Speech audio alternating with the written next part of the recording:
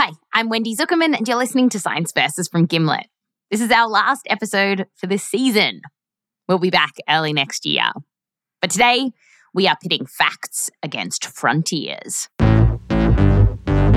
As we tackle the moon and ask, why are we going back?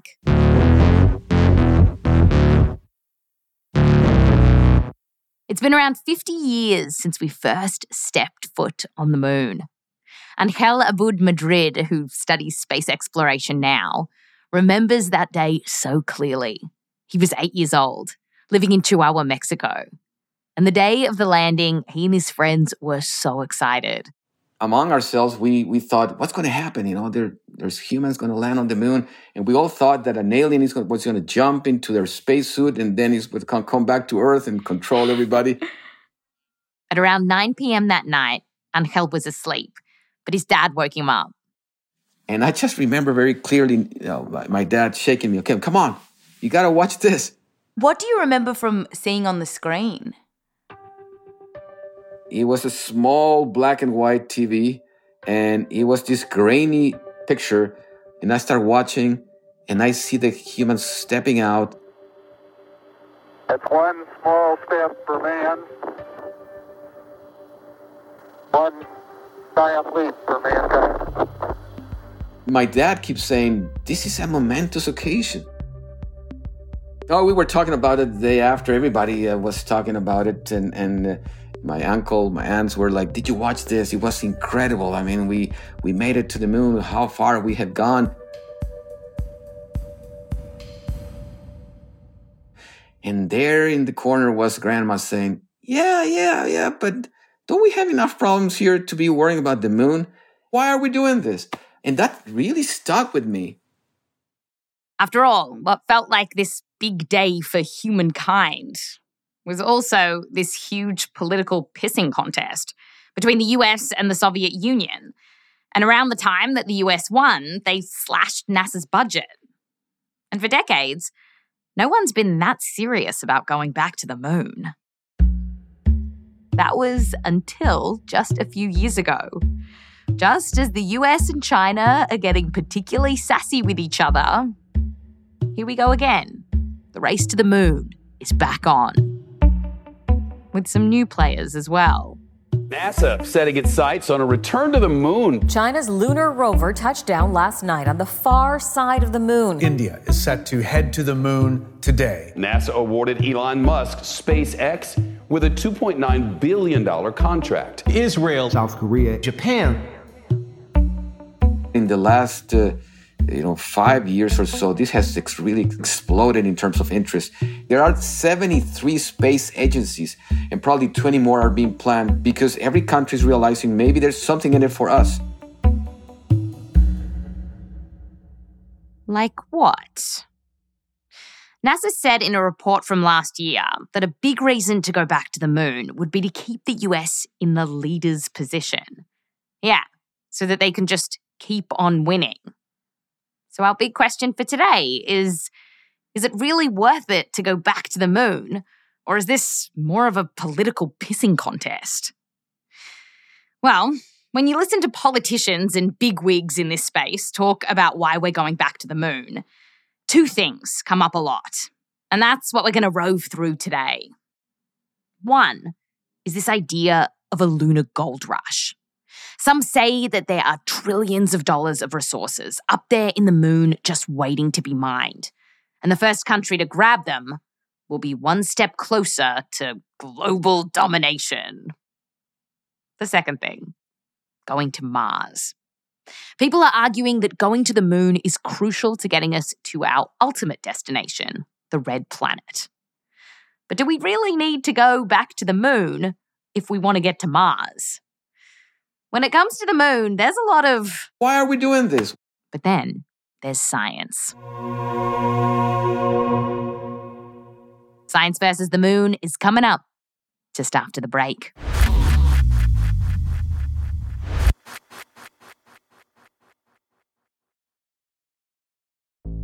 There's no better feeling than a personal win, and the State Farm Personal Price Plan can help you do just that. Talk to a State Farm agent today to learn how you can bundle and save with the Personal Price Plan. Like a good neighbor, State Farm is there. Prices are based on rating plans that vary by state. Coverage options are selected by the customer. Availability, amount of discounts and savings, and eligibility vary by state. Hey y'all, Marcy Martin here with a little Tampax story. One time I went on vacation in the Bahamas with some friends, and of course I got my period. I didn't want anything to stop me from living my best life on my trip, so I was like, why not be brave and try Tampax? Before that, I really just thought tampons were for adults, and I definitely thought they'd be uncomfortable. Guess what, y'all? They really aren't. It might take a few tries, but once it's in right, you shouldn't feel it, which is great. For a better way to period, just add Tampax. This episode is brought to you by Essentia. A better you starts with better hydration. Essentia is on a mission to inspire people to do what matters most. Their proprietary ionization process transforms water from any source into ionized alkaline water, providing water that's 99.9% pure with a pH of 9.5 or higher. Essentia Overachieving H2O, the #1 ionized alkaline water. Shop now.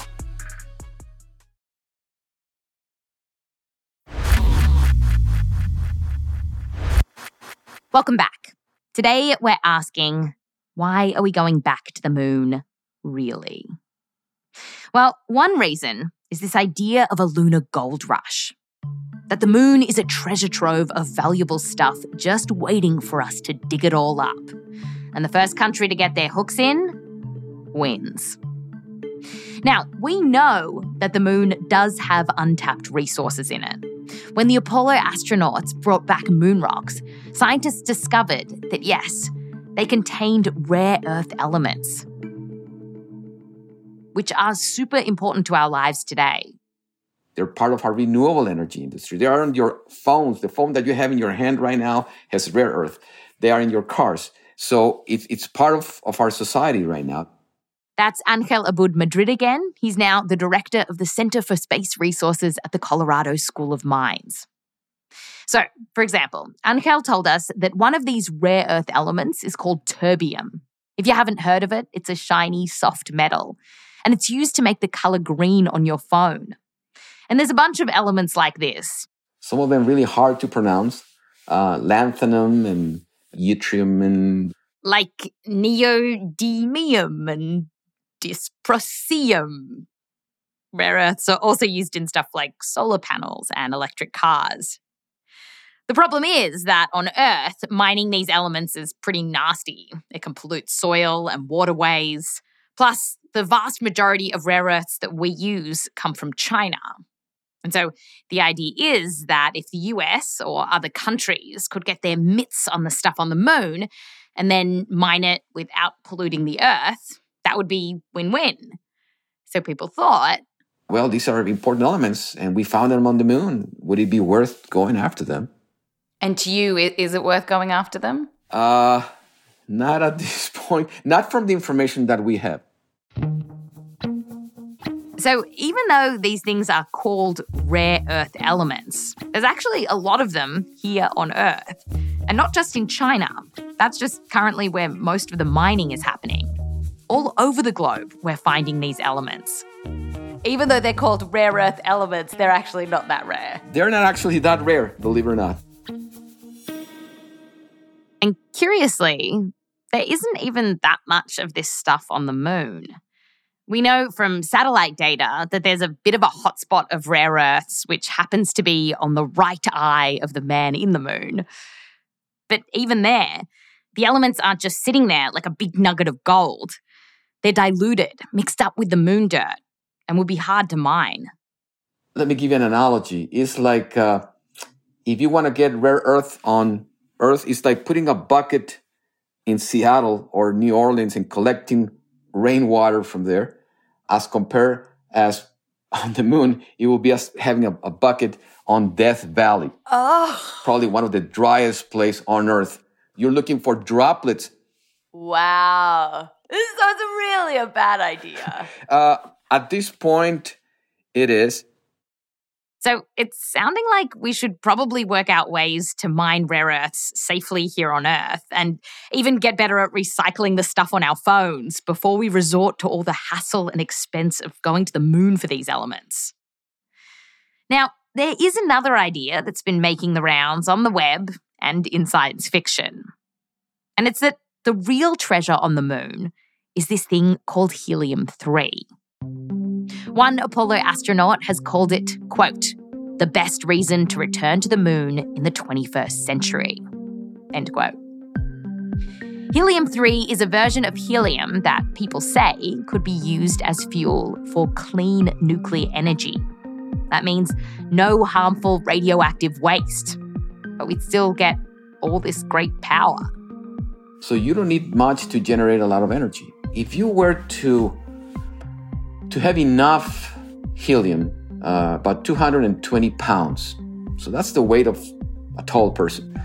So 220 pounds of helium, you bring it all together, you generate energy, it will be enough to light up a city like Dallas for a full year. That's the amount of energy that you have from just 220 pounds of helium. Wow. And that would have no waste, not like the nuclear reactors we have now.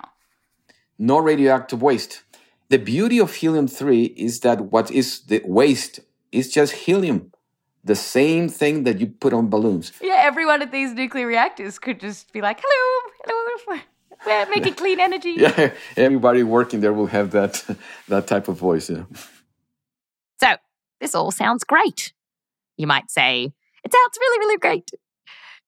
But here's the catch. While it's true that the moon has way more of this special helium than we have here on Earth, if today you went all the way to the moon and grabbed some helium-3, then brought it back, you couldn't use it to power a city right now. And that's because the kind of nuclear reactor that we would use for this stuff, it doesn't exist. Right now, the way that we make nuclear power is by ripping atoms apart and using the energy for power. It's called nuclear fission. But for helium-3, we'd need to do something called nuclear fusion. This is the opposite.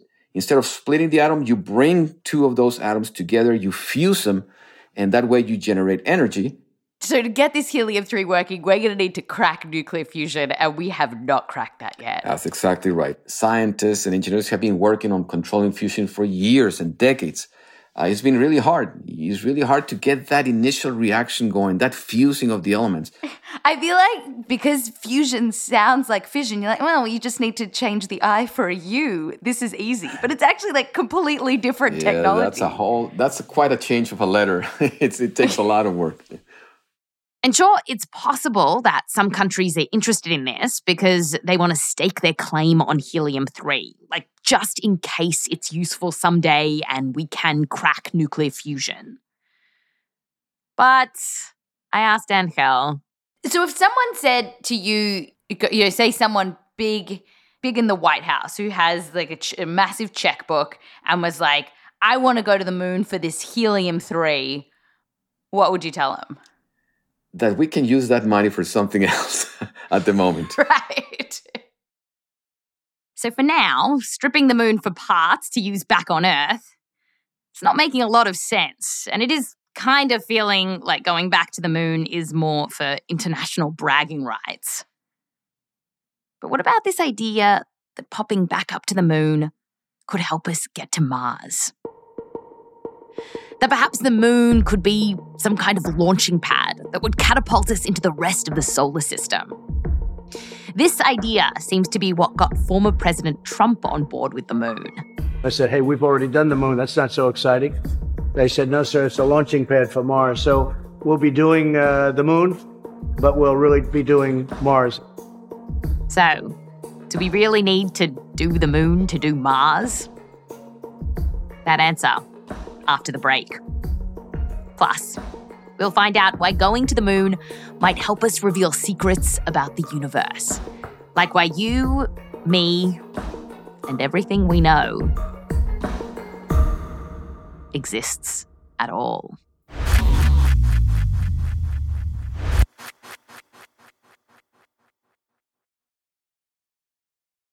If you went on a road trip and you didn't stop for a Big Mac or drop a crispy fry between the car seats or use your McDonald's bag as a placemat, then that wasn't a road trip. It was just a really long drive. Ba-da-ba-ba-ba. At participating McDonald's. When you need mealtime inspiration, it's worth shopping Kroger, where you'll find over 30,000 mouth-watering choices that excite your inner foodie. And no matter what tasty choice you make, you'll enjoy our everyday low prices, plus extra ways to save, like digital coupons worth over $600 each week. You can also save up to $1 off per gallon at the pump with fuel points. More savings and more inspiring flavors make shopping Kroger worth it every time. Kroger, fresh for everyone. Fuel restrictions apply. eBay Motors is here for the ride. With over 122 million parts, you can make sure your number one ride or die stays running smoothly. Brake kits, LED headlights, bumpers, whatever your baby needs, eBay Motors has it. And with eBay Guaranteed Fit, it's guaranteed to fit your ride the first time, every time. Plus, at these prices, you're burning rubber, not cash. Keep your ride or die alive at ebaymotors.com. Eligible items only. Exclusions apply. You have goals. Reach them fast with IU Online's accelerated degree programs. Our 6- and 8-week courses are taught 100% online and can fit any schedule. Advance your career with a bachelor's in informatics. It only takes 10 minutes to apply. Earn an Indiana University degree that's valued around the world. Get started today at IU Online.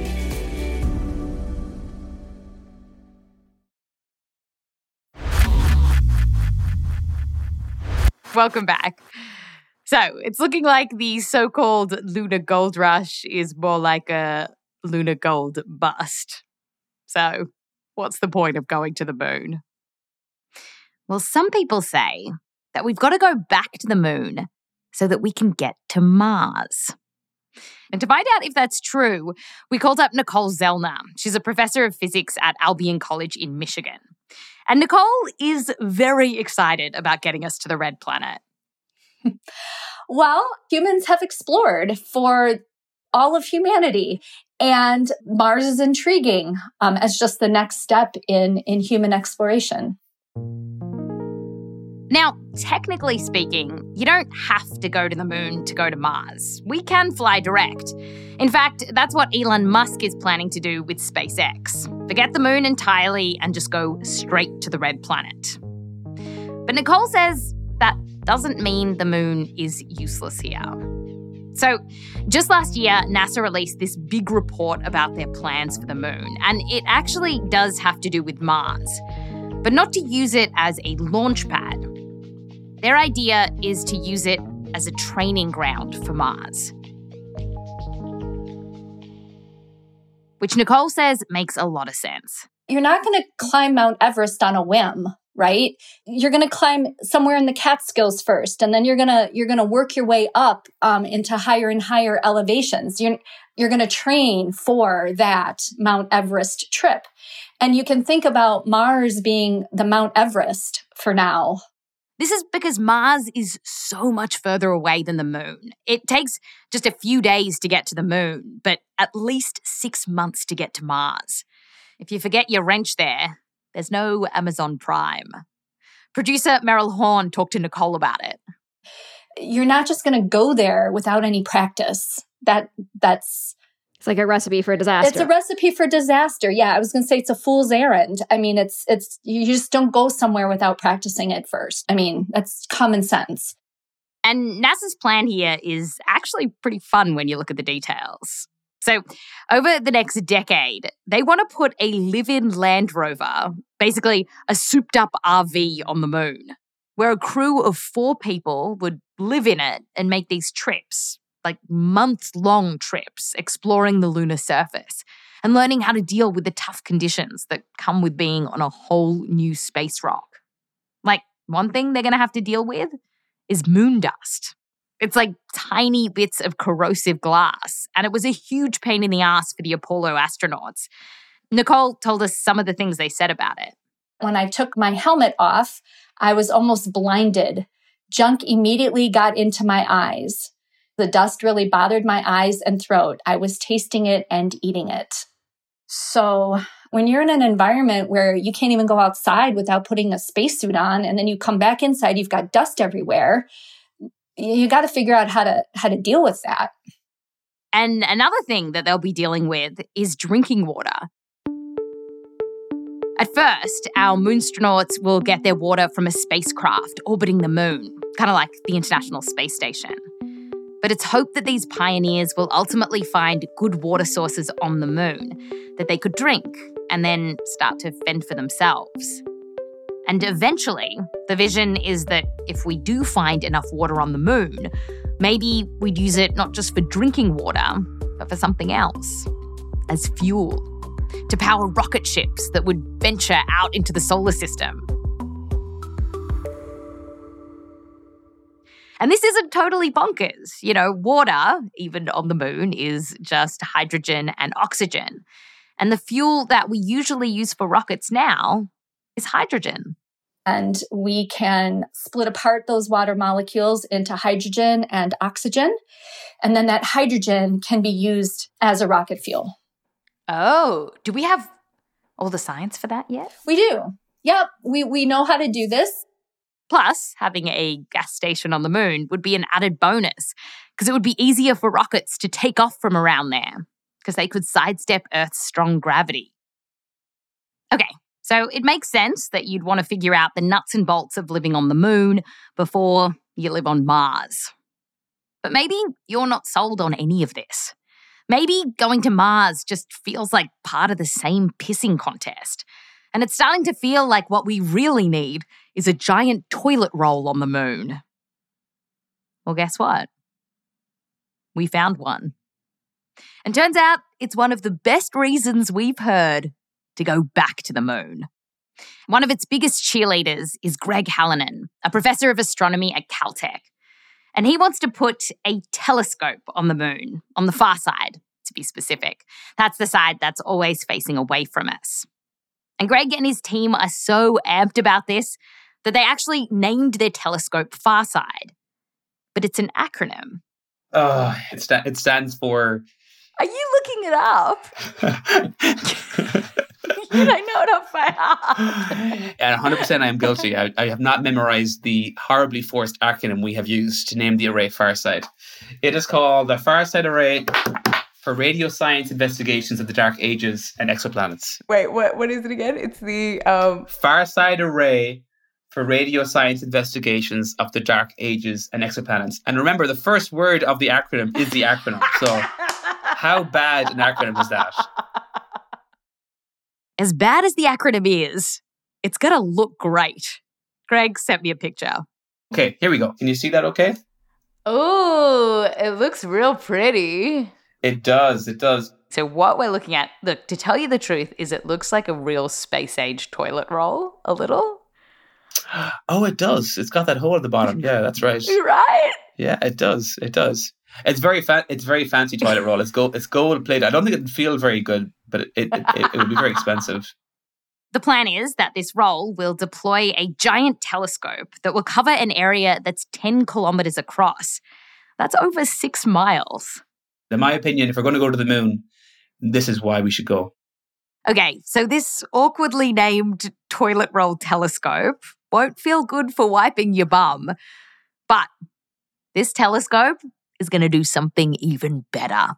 It's going to help us understand why your bum exists at all. To understand how, let's travel all the way back in time to a period before basically anything existed. It's called the Dark Ages. It's this huge gap in time right after the Big Bang. Scientists agree that some 14 billion years ago, the entire universe was inside this teeny tiny, incredibly hot bubble, which went bang, it exploded, and the universe was born. From here, hot plasma was thrown up everywhere.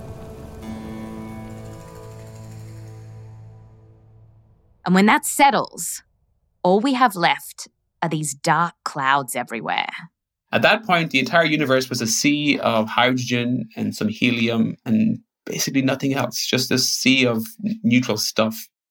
And then something changes. Out of this sea of stuff, stars formed, and then galaxies, and then yada, yada, yada, dinosaurs, Big Macs, podcasts, everything we know. And the big mystery is, what changed in this weird dark soup that caused stars and everything we know to be born? Because without that, we'd still be in darkness. And we don't know how it happened. And the reason that this is such a big mystery is that our traditional tools for peering back in time are telescopes that measure light. But they can't help us here. Like, even if we built a giant one. But if you could build a space telescope the size of the planet Earth, it wouldn't be good enough because there was no light, no optical light that we could see with our eyes, hence the term the Dark Ages. The only things that existed back in the Dark Ages was this soup of hydrogen and some helium and a couple of other small, elements. And since there was a bunch of hydrogen floating around in the Dark Ages, that is the key. We need to be able to measure hydrogen to know what happened. And Greg's telescope is designed to do just this. Because it turns out that soup of hydrogen from billions of years ago, it made radio waves that we can still find today. Greg reckons if we could hear it, it would sound something like this. On 1, 2, 3. That's it. A quiet hiss from the universe could be what we need to reveal the secrets of our cosmic dawn.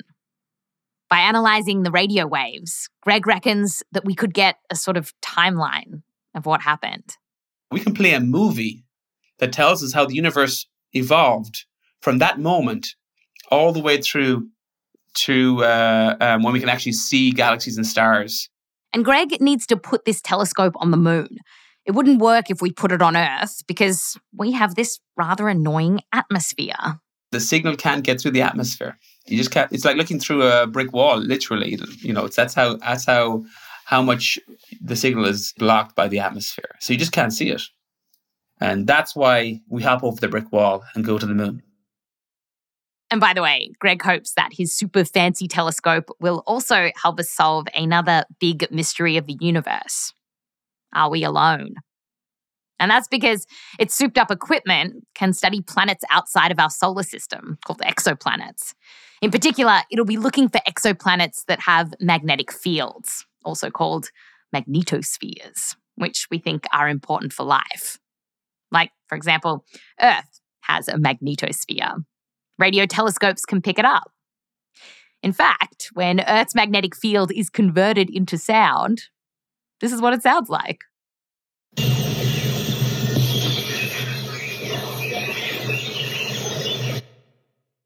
Meryl talked to Greg about his big plans. Let's say, this is all set up, you turn on the switch and you start getting this data and then you find an exoplanet with a magnetosphere. How big a moment would that be? That's my ultimate dream. We are designing and building the space telescopes that can actually detect signatures of life of other planets. That would be such a profound moment, discovering life outside our solar system.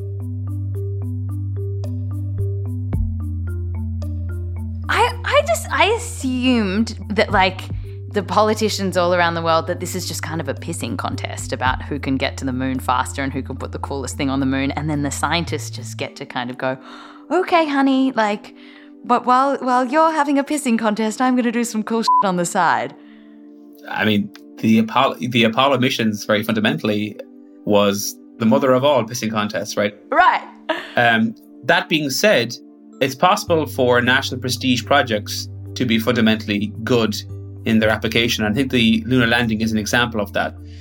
The moon landing, I think, really achieved so much. It transformed our position of our view of ourselves in the cosmos. There was science done for the moon that was fundamental. So once again, even though it was in its origin, like you said, a pissing contest, in its eventuality, I think it was a fundamentally beneficial thing for all humanity.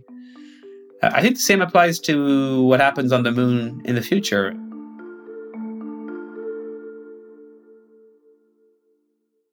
Greg, and everyone we spoke to about this, said that these literal moonshots, they always seem to pay us back in spades.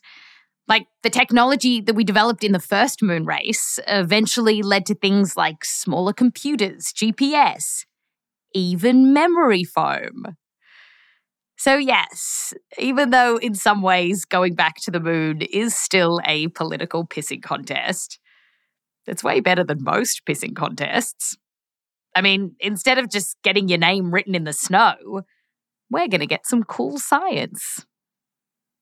That's Science Versus. And this is our last episode of the season. We're going to be back in March for season 12. Season 12, baby! So in the meantime, if you want to catch up with old episodes, you got to follow the show on Spotify. It's 100% free, and you can hit this little bell icon, which means you'll get an alert next time we drop a new episode, which will be in March. So do it now. Go follow us on Spotify so you won't miss an episode when we come back from our break. Go. We will wait. And in the meantime, you can hear some of our favorite moments from this past season. No, I wasn't going to resign. I wasn't going to resign until Bill Clinton called me. He asked me to come to be the Surgeon General. He would have to ask me to leave. Can you see our baby? And he was like, yeah, I think it's okay. What felt like minutes later, we just heard this teeny, like, rah, rah, baby noise. If we did not do it, we would have been crucified for not doing it. You do not need to feel this way. Stop it right now. I mean, it really is like popping the cork on a champagne bottle. Just,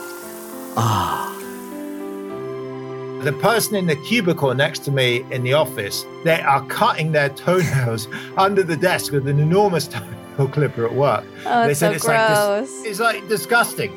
Oh my God, did you see this? This is amazing. We have to publish tonight. Leopard! Leopard! I see her. Oh my gosh, she's so sweet. This is like Fight Club. I'm like, oh my God, you're telling me that I've had blue balls this entire time?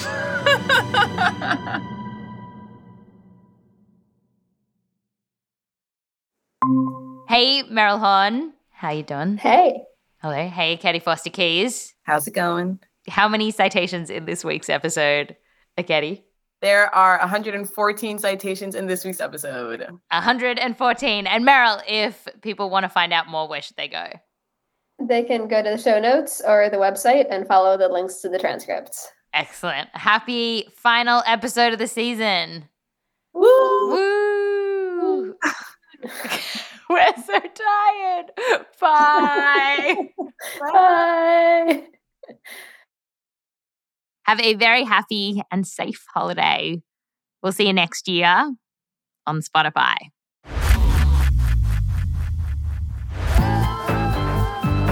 This episode was produced by Meryl Horn and Katie Foster Keys, with help from me, Wendy Zuckerman, Rose Rimler, and Michelle Dang. We're edited by Blythe Terrell. Fact-checking by Diane Kelly. Mix and sound design by Bhumi Hidaka. Music written by Bhumi Hidaka, Peter Leonard, Emma Munger, and Bobby Lord. A big thanks to all the researchers we got in touch with for this episode, including Dr. Tom Simcoe, Professor Jack Burns, Dr. Paul Byrne, Dr. Martin Elvis, Dr. John Mather, Dr. Jennifer Whitten, Dr. Ian Crawford, Dr. Simon J. Locke, and Dr. Greg D. Temmerman.